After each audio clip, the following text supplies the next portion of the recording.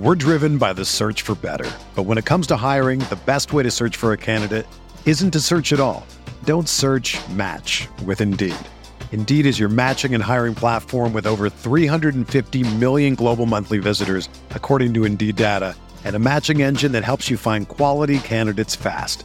Ditch the busy work. Use Indeed for scheduling, screening, and messaging so you can connect with candidates faster. Leveraging over 140 million qualifications and preferences every day, Indeed's matching engine is constantly learning from your preferences, so the more you use Indeed, the better it gets. Join more than 3.5 million businesses worldwide that use Indeed to hire great talent fast. And listeners of this show will get a $75 sponsored job credit to get your jobs more visibility at Indeed.com/Blue Wire. Just go to Indeed.com/Blue Wire right now and support our show by saying that you heard about Indeed on this podcast. That's Indeed.com/Blue Wire. Terms and conditions apply. Need to hire? You need Indeed. This is Tyrese Halliburton, and you're listening to Setting the Pace.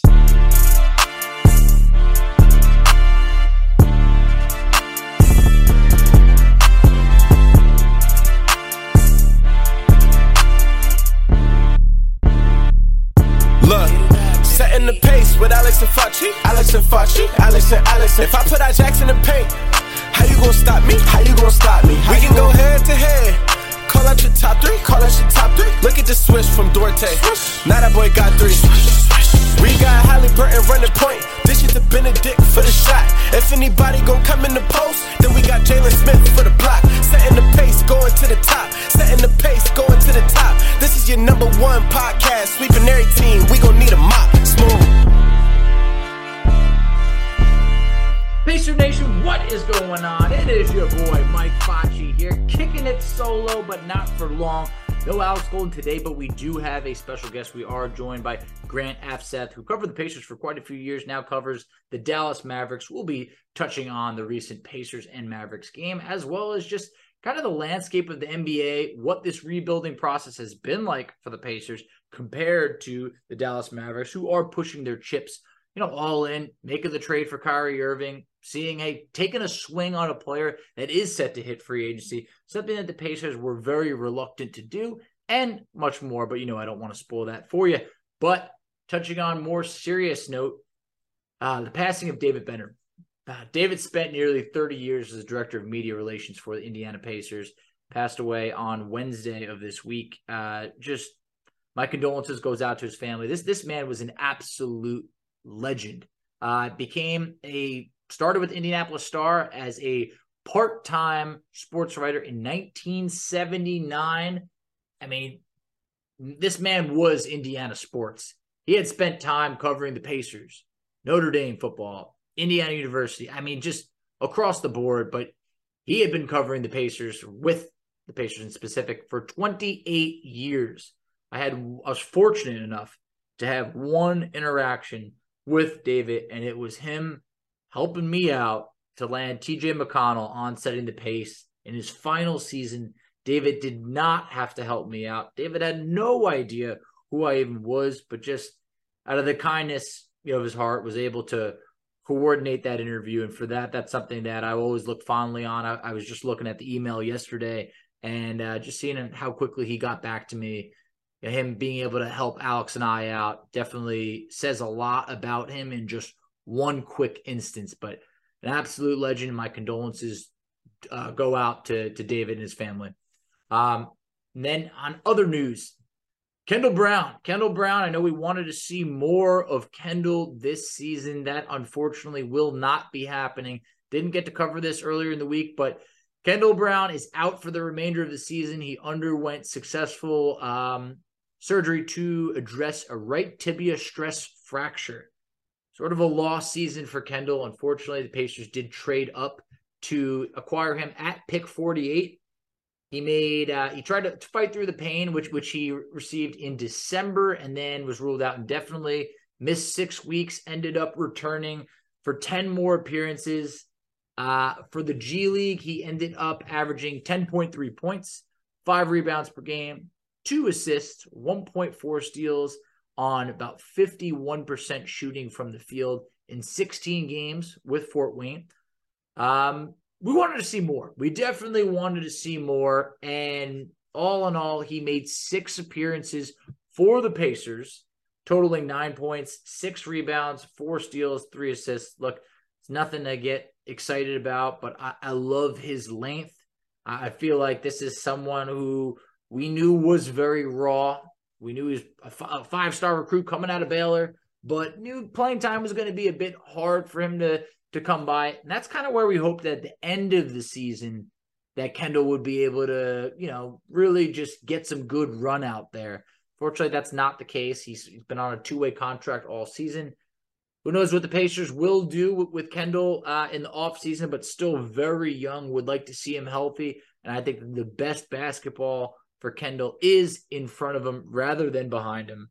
So I'm excited about that. But before I continue to just blabber on any more, I just want to say this real quick. Whether you wanted wins or not, the Pacers are hot right now. They're hot. They've won 3 of 4, and the one game that they didn't win, they gave Boston all they could handle when they lost 142-138. So we're seeing that this team is not just rolling over and giving up. They're giving it everything they got. They have another winnable game later tonight. I'm recording this earlier in the day when they play San Antonio, a team that the last thing they want is a win. That's the Spurs I'm talking about. So Pacers very well may end up winning that game. I mean, I'm going to be honest. I only really picked them for about maybe 6 wins after the All-Star break. They might already have 3 of them. So who knows? I guess I sold this team a little bit low, just like I did before the season. But it's been awesome. I mean, these games have been really fun against the Dallas Mavericks, winning that one 124-122. A battle of the birthday boys between Halliburton and Luka. Halliburton walks away with the dub. That was awesome. But hey, guys, let me bring on Grant. We'll be right back.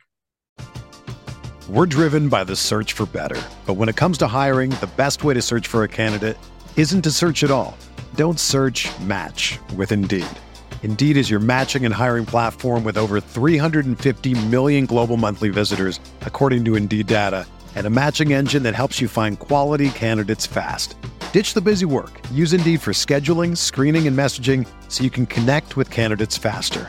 Leveraging over 140 million qualifications and preferences every day, Indeed's matching engine is constantly learning from your preferences, so the more you use Indeed, the better it gets. Join more than 3.5 million businesses worldwide that use Indeed to hire great talent fast. And listeners of this show will get a $75 sponsored job credit to get your jobs more visibility at Indeed.com/Blue Wire. Just go to Indeed.com/Blue Wire right now and support our show by saying that you heard about Indeed on this podcast. That's Indeed.com/Blue Wire. Terms and conditions apply. Need to hire? You need Indeed. All right, everybody, we are back, and we are joined by a recurring guest, Grant Afseth. He covers the Dallas Mavericks for DallasBasketball.com. Grant, what's going on? Not much. Just headed to Mavericks Sixers. Later tonight. Looking forward to talking about Pacers Mavs for sure. Of course.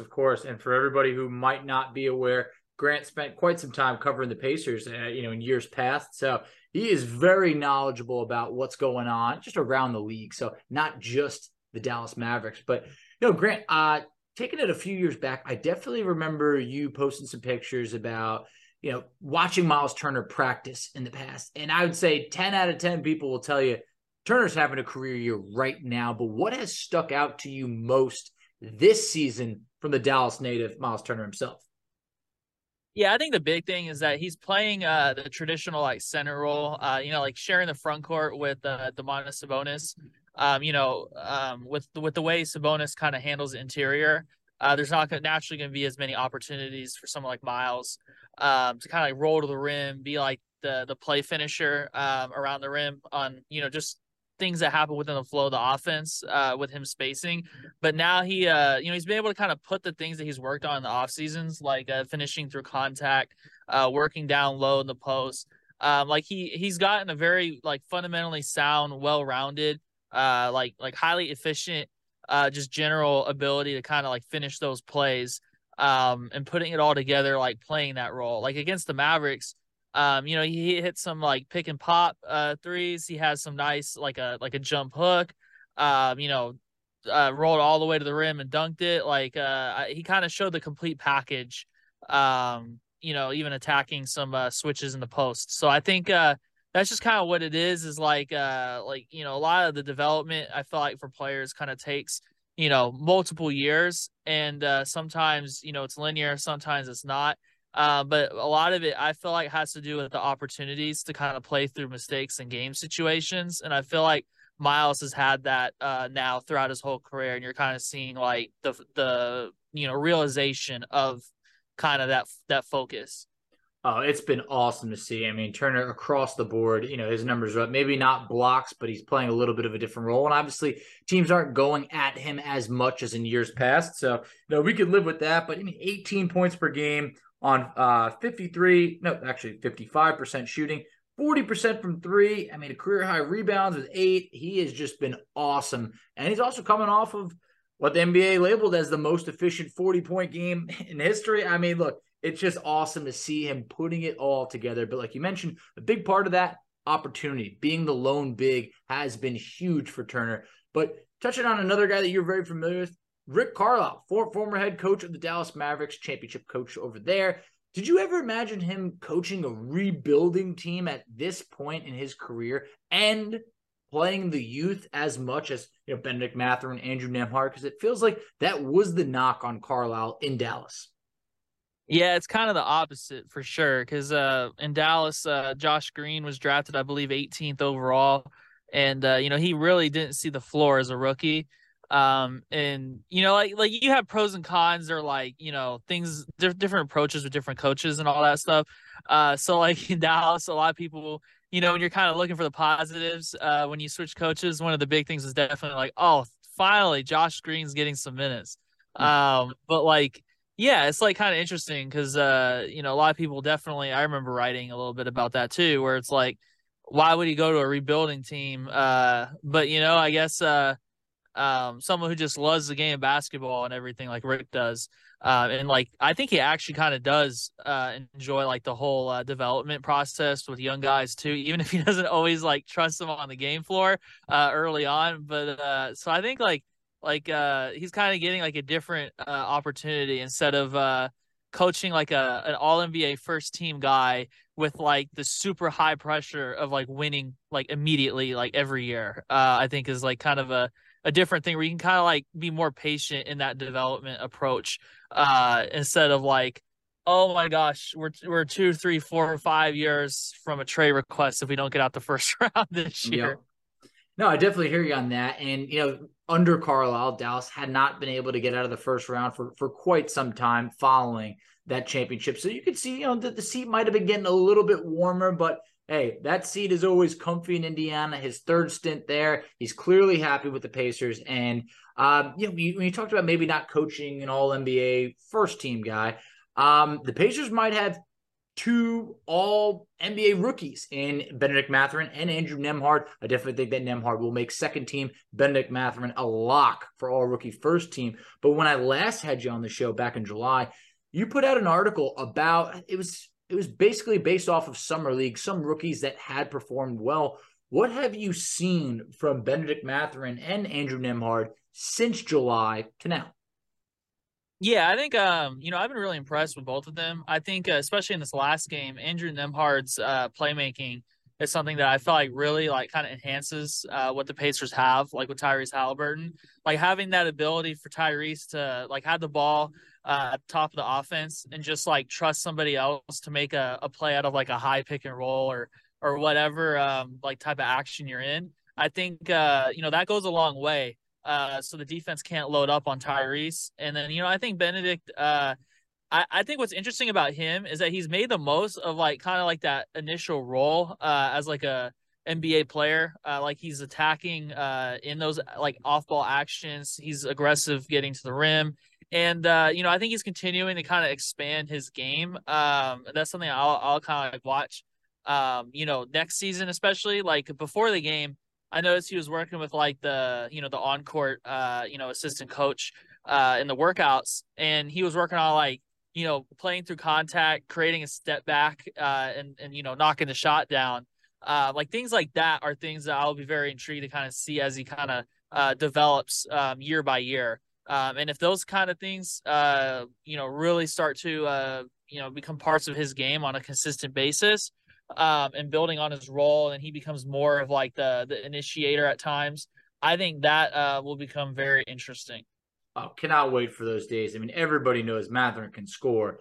Fantastic job getting to the free throw line, something that Pacer fans have been, just banging at the table for years. But we can't wait until he does add more things to his game, becoming a better defender, becoming a better distributor, becoming a better rebounder. Across the board, he's just scratching the surface. But, touching on a little bit that you mentioned, Pacers in Dallas, they just played recently. This was a thriller. This was the Pacers won this game 124 to 122. This is a game that Pacer fans really didn't chalk up as a W before, but we walked out with one. But what was interesting was this is a game of the birthday boys. Tyrese Halliburton and Luka Doncic both celebrating birthdays. I thought that was fun. But what did you see from the Pacers that maybe had you be like, okay, you know what? I know they're rebuilding, but this might not take as long as some other rebuilds. I think when you start seeing guys like, like midseason pickups like Jordan Nwora, like he had a step back three breaking down Maxi Kleber in the corner. And then he also, I think he was the player that received the handoff from Buddy Hield on offensive rebound and knocked down another corner three. Like stuff like that is like, okay, like I know Tyrese Halliburton's really good and effective. I know, Benedict Mathurin is going to continue to develop. I know, I know Andrew Nembhard's a draft steal, all that stuff. But when you start getting other guys like that to really start showing the progress, and especially with Myles Turner in a career, like all those pieces, you're like, okay, what can they use the cap space for? They have all these extra picks, in the, coming draft. What could that look like? It's very intriguing possibilities, in my opinion, for sure. And that's a good thing to piggyback off of because the Pacers are slated to have 4 picks in the top 31. I don't care which team you are. That feels like too many. And in a certain instance, you could say, could that ever be too many draft picks? But where this Pacers team is at, I just feel like 4 picks to add to this young core. I don't know if there's going to be enough room for it. But on the flip side, a team like Dallas, you could see maybe they're looking to win now. They're not valuing picks as much. They traded 2 first-round picks for Kristaps Porzingis in the past. You now traded a future first-round pick for Kyrie Irving. What do you think the Pacers should do with these draft picks? Do you consolidate? Do you look to move them for a more established player? What's your opinion? Yeah, I think with the team typically wanting to be competitive, I think it would make a lot of sense to kind of wait for the next like available players, like kind of what Cleveland did with Donovan Mitchell. Love it. Like maybe not like do that right away. But like in the coming like few years, definitely would be something that I would look to pursue. But I also think like even if something opportunistic kind of just pops up, like OG Anunoby, things like that, like I may not be like an all NBA player. But some of that really like kind of upgrades a key part of your team, like 30 plus minutes per game. That goes a long way. And it's, Tyrese Halliburton will continue to get better. Mathurin will continue to get better. And then all these like ancillary pieces that are young that you kind of bring in with those picks will only get better as well. Yes. So I think like it's definitely, you can go all in as kind of Tyrese, continues to develop. And as he has this season, and I think it could be a very, very interesting kind of way of building the team, like how Cleveland did. I know you're not going to have as many like top picks. I was maybe like this year the standings. You're probably not going to be like a bottom dweller to necessarily get like one of those like really, really, really high level prospects, perhaps. Unless I don't know how the rest of the season is going to play out, but. At least having those extra picks gives you that extra like push in the trade scenarios.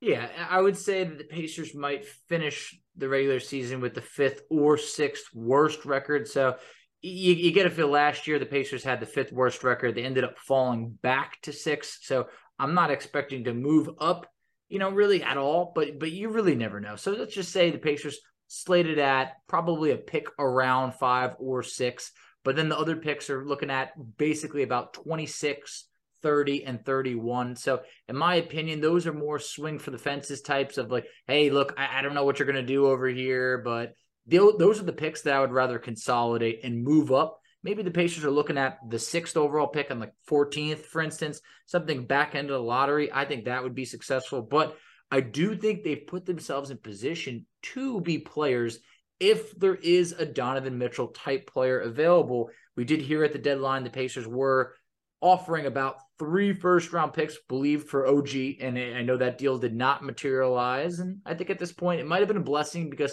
I don't think the Pacers are ready to win this year. OG only has 1 more year left on his contract. But speaking about a team that did make a big swing, your Dallas Mavericks. Look, the Mavericks made the move for Kyrie. Dorian Finney-Smith, Spencer Dinwiddie, was a 2029 first-round pick, right? Yeah, that's correct. And then like a couple seconds. Yes, exactly. For Kyrie, so far, and it's early and it takes time. I believe the Mavs are 1-4 with Kyrie and Luka in the lineup. And here's the thing. Kyrie slated to hit free agency after this season. What's your thoughts on that deal? Yeah, I think the deal itself, I think it was a very good opportunity to take advantage of, because they definitely did need a co-star. The way they were kind of operating before, Spencer Dinwiddie in the backcourt, and no like legit dynamic threat like they had with Jalen Brunson. You don't really have too much of a ceiling, like come playoff time. I feel like, especially with the Western Conference, like teams like Denver getting healthier and all that. So I think that was the right move to make, but it's definitely challenging to navigate that mid-season because you move Dorian Finney-Smith. The defense already was struggling, and it's now it's really struggling without him because he often guarded top players. He was really important doing little things like making low man rotations, all that stuff, and the communicator on the back line, like that stuff's really what they're really missing that right now, and it's not really a feasible thing to replace during the year. So I guess in a sense, it's going to be interesting to see how they kind of navigate that part of it, because I do think the actual fit with Kyrie and Luka as like individuals, I definitely think that's working, and they're putting up a lot of points.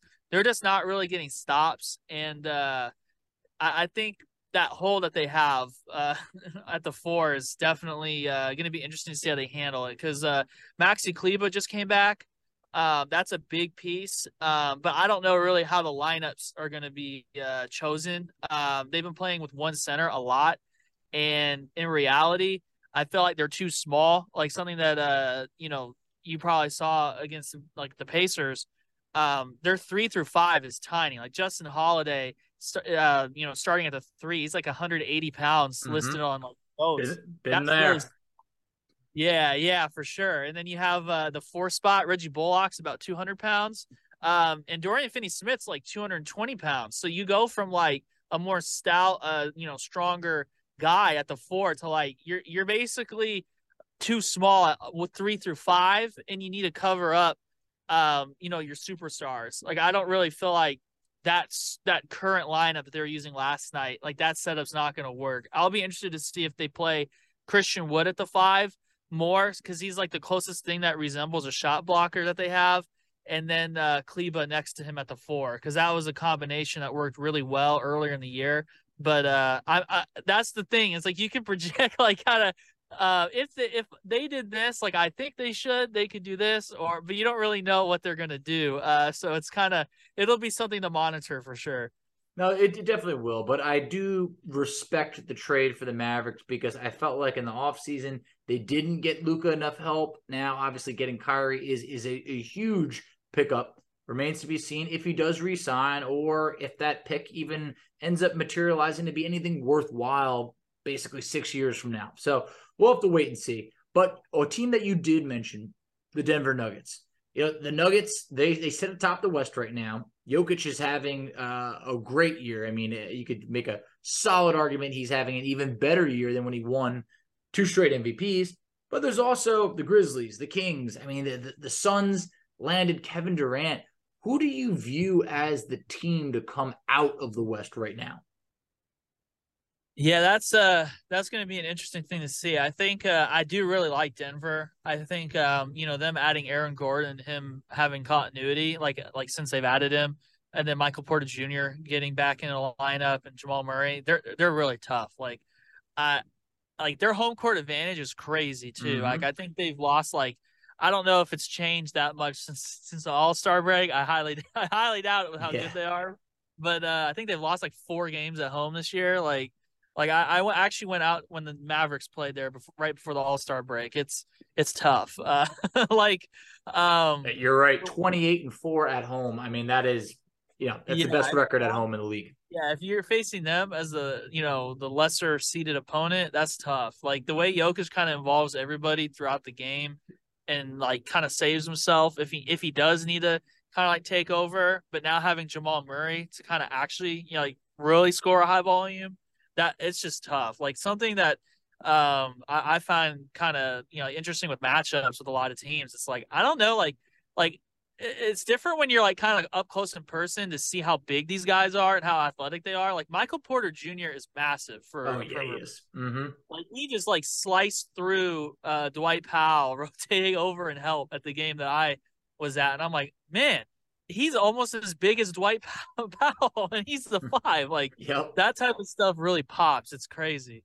No, it's true. But then there are other teams like the Memphis Grizzlies and the Sacramento Kings, teams that haven't quite been there yet. I know the Grizzlies made the playoffs last year, gave Golden State a really good series, but are those teams that you're still having a little bit of tough time buying into, or is it more hey, you know what? Hey, they could be coming, because those are two teams that, while the Grizzlies are the 2nd seed and the Kings are the 3rd, if they were actually in the East, they're actually the 5th and the 6th seed. So what's your thoughts on those teams?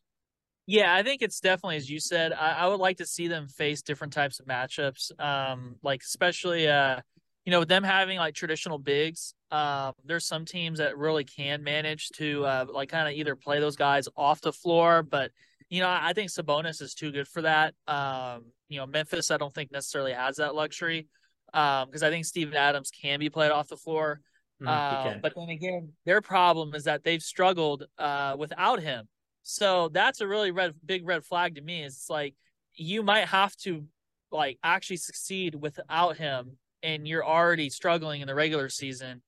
Do you even have the personnel to necessarily make that happen? I think that's kind of why I like teams like Phoenix overall. I feel like they're very hard to get matchups against. It's not really like a genius thought when you're talking about Kevin Durant. And they have different options they can kind of throw out. I think KD can even slide down. He 4 or 5 if you really want to. That type of stuff makes them really interesting, I feel like, and have a higher ceiling than those Kings and the Grizzlies types teams.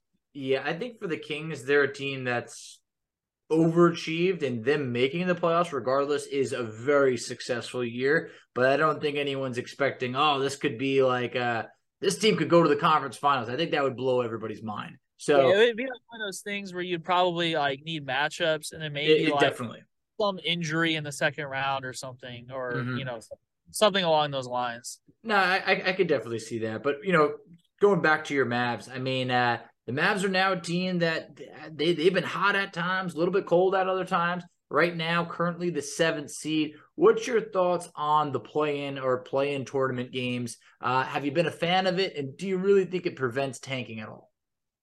Yeah, I do think it does prevent some tanking, I feel like, because I think there are less sellers at the trade deadline year in and year out. But then again, I do think it kind of delays tanking, if that makes sense. I think some teams kind of okay, we still have hope, but then once they don't have hope, a lot of veterans start having these weird 3 weeks ends my season type injuries for sure. So I think I don't know if I'm the biggest fan of it. Because there are some teams that get in there and compete for it that I just don't. I'm not really a big fan of. If I remember correctly, didn't the Clippers lose in the play-in last year? So the Clippers were in the play-in. Didn't they? Was it the Mavs? No, the Mavs weren't in the play-in. They were one of, I think they were in the 4-5 series last year against Yeah, Utah, but I think they might have lost. Was it to New Orleans? it was New Orleans. New Orleans ended up getting the 8th seed. Yeah, because I think Paul George wasn't even able to play. If I It remember was correctly. it was no Paul George, no Kawhi. It was like this like shell of like a team, and it was just Yeah, because they had like COVID protocol stuff and injuries, and I don't know. I feel like it's kind of lame when a team like that who doesn't have like one of their stars available, like I feel like it's kind of lame if they just get like bounced, yeah. and they don't even have that real shot. Like that's kind of my thing with the play-in, and I feel like, yeah, I feel like if you're 10th in the conference, I don't know if you really deserve the chance to make the playoffs. That's just like 15 teams, you're 10th, like. Yeah, I'm not too big of a fan of it. I think it's interesting in the moment when you kind of take the context out of it. Like, okay, this team's, their season's done after this game. Like, that's kind of cool. But yeah, it's definitely a lot of pros and cons. It's definitely delaying the inevitable. I feel like there was teams like Toronto that at the deadline could have been sellers, looked at maybe the play in as like, hey, you know what? Maybe we could, if we keep everybody together, maybe we can make a little bit of noise. They ended up trading for Jakob Hurtel, which I thought was interesting because he's going to be a free agent. But then there at the flip side, there's teams like the Bulls that are just kind of like, what are you doing over there? I mean, they had an opportunity to be sellers, but they're sticking in the 11th spot. The Washington Wizards at 10, they stand no chance at beating anyone in a play-in series. And if they did, I mean, they would be absolutely sacrificed to the Milwaukee Bucks in the first round. It would be pretty vicious. But I do think it's been fun to keep some fan bases in it a little bit longer than maybe in the past, where some teams might have given up around December, January. I think now you're starting to see teams like, hey, like the Pacers. The Pacers are 2 games out of the play-in. It's not what fans want, but you can't say that we're dead in the water by any means. But as we wrap up, I mean, we talked about maybe who have been some of the better teams, but like who's been maybe just a fun team for you to watch outside of the Dallas Mavericks? Honestly, until they kind of started struggling, I would say the Pacers were very fun to watch. I like to hear that. Yeah, that was one of the teams that I enjoyed watching for sure. I kind of like watching some of those like rebuilding type teams that have like at least some veteran talent. I feel like some like the Houston Rockets are a really tough watch. Like teams like that, like definitely. Yeah, like I'm not a fan of that, but it's kind of interesting to see like different players get better throughout the year, and then like kind of see like different confidence levels and all that stuff. And I feel like that's like the Pacers, and I always like Rick Carlisle's coaching. So it's very interesting for me to kind of see him in that younger team. Like he's been really good with like different point guards, some high level like point guard minds and all. And I've always been a big fan of Tyrese Halliburton's game. So like that's pretty cool dynamic to be able to see in itself for sure. Yeah, touching on Halliburton real quick. I mean, this trade, bringing in, and Sabonis, hey, he was our all-star. It's not even close. Look, bringing in Tyrese Halliburton changed the whole franchise. We went from having, we got an all-star to now, like, we have someone that can make others into an all-star. It was great to see him make the all-star game. But, I mean, what are your feelings in terms of, like, by adding Tyrese to this team as it relates to a rebuild? I mean, does it make you feel like he could change the trajectory of this Pacers team for years to come? I definitely think so. It's very hard to find like those elite like playmakers that can also score, and like he's got good size for his position too. So like I think he checks a ton of boxes, and he's only going to get better as well. I think when you have that like kind of bigger guard too, I like that a lot because once you start to add like more talent maybe on the wings or develop more talent on the wings, like you can do a lot of switching, and then you have Myles Turner on the anchoring the 5. Like that to me sounds like a very like good, just fundamental just like foundation or whatever you want to call it, for what you're building. And I'm just gonna be very interested to see, like if he gets another like dynamic like secondary option, what would that look like? It could be Matherin as he develops, could be someone else, who knows? But yeah, like stuff like that, I think he's so like good at reading the game, and like taking advantage of every little like split second of the defense, like advancing the ball, all that stuff. Like I just don't think you can really get that type of skill out of a lot of players, and that elevates your team a lot. You just simply can't. I mean, we had Andrew Nimhard on for the second time this season. This was a couple weeks ago. And we talked about his game winner against the Lakers earlier. And I asked him, I said, what was more impressive, your shot or Halliburton's pass? He said the pass, because the way Halliburton whips it around in like under a second to find a wide open Nimhard as LeBron's crashing down on defense, it just shows that the way he thinks, you can't teach that. And the way that he passes is just, he's a true pass first point guard who's also giving you 20 a night scoring wise. So very special player. I think that even though the Pacers are having a down year, but we knew what expectations were. We're having a blast watching this team as they continue to grow. Games like against the Dallas Mavericks, or coming up just short against Boston, even though we did beat Boston earlier this year, shows like, hey, this team on any night feels like they could hang with some of the best in the league. So that's been fun. But Grant, as we wrap up, please tell everybody where they could find you out on social media and some of the awesome content you're putting out. Yeah, thanks. My Twitter is mostly where I'm at Grant, AFSETH. And then my writing is on mostly DallasBasketball.com. And, I hope for the Pacers, I hope the ping pong balls bounce in your guys' favor for sure. Definitely appreciate that. Hey, Grant, as always, thanks for coming on. We'll have to do this again sometime, and best of luck rest of the season, especially in the playoffs. Look, if only one of us are going to the playoffs, hey, get the job done. For sure. I'm very excited for it. Hopefully it's longer than it is shorter for sure. That's what she said. When you need mealtime inspiration, it's worth shopping Kroger, where you'll find over 30,000 mouth-watering choices that excite your inner foodie. And no matter what tasty choice you make, you'll enjoy our everyday low prices, plus extra ways to save, like digital coupons worth over $600 each week. You can also save up to $1 off per gallon at the pump with fuel points. More savings and more inspiring flavors make shopping Kroger worth it every time. Kroger, fresh for everyone. Fuel restrictions apply. Another day is here, and you're ready for it. What to wear? Check. Breakfast, lunch, and dinner? Check. Planning for what's next and how to save for it? That's where Bank of America can help. For your financial to-dos, Bank of America has experts ready to help get you closer to your goals. Get started at one of our local financial centers or 24/7 in our mobile banking app. Find a location near you at bankofamerica.com/talktous. What would you like the power to do? Mobile banking requires downloading the app and is only available for select devices. Message and data rates may apply. Bank of America NA, member FDIC. All right. Shout out to Grant, making second or third appearance on Setting the Pace, at least second this season. We spoke last with him in July. Always appreciate his coverage. He's got great content on Twitter, so definitely give him a follow. But guys, it's been awesome. This week, it's been a fun week having Caitlin Cooper on the show, Aaron Neesmith on the show as well. We ain't done yet. We still got some more guests for you.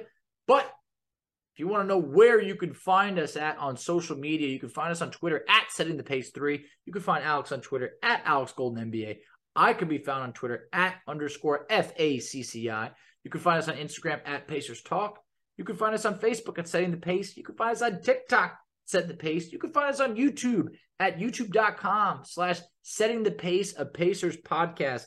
Make sure that you subscribe, give us a thumbs up, whatever you can do to help us out. We definitely appreciate that.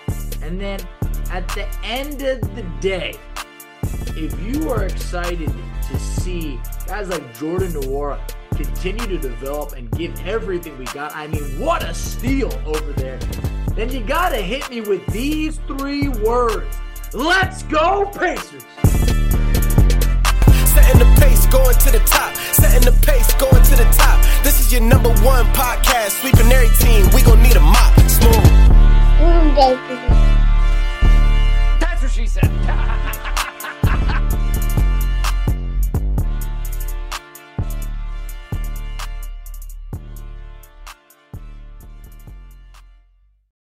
This is the story of the one. As a maintenance engineer, he hears things differently. To the untrained ear, everything on his shop floor might sound fine, but he can hear gears grinding or a belt slipping. So he steps in to fix the problem at hand before it gets out of hand. And he knows Granger's got the right product he needs to get the job done, which is music to his ears. Call, click Granger.com, or just stop by. Granger, for the ones who get it done.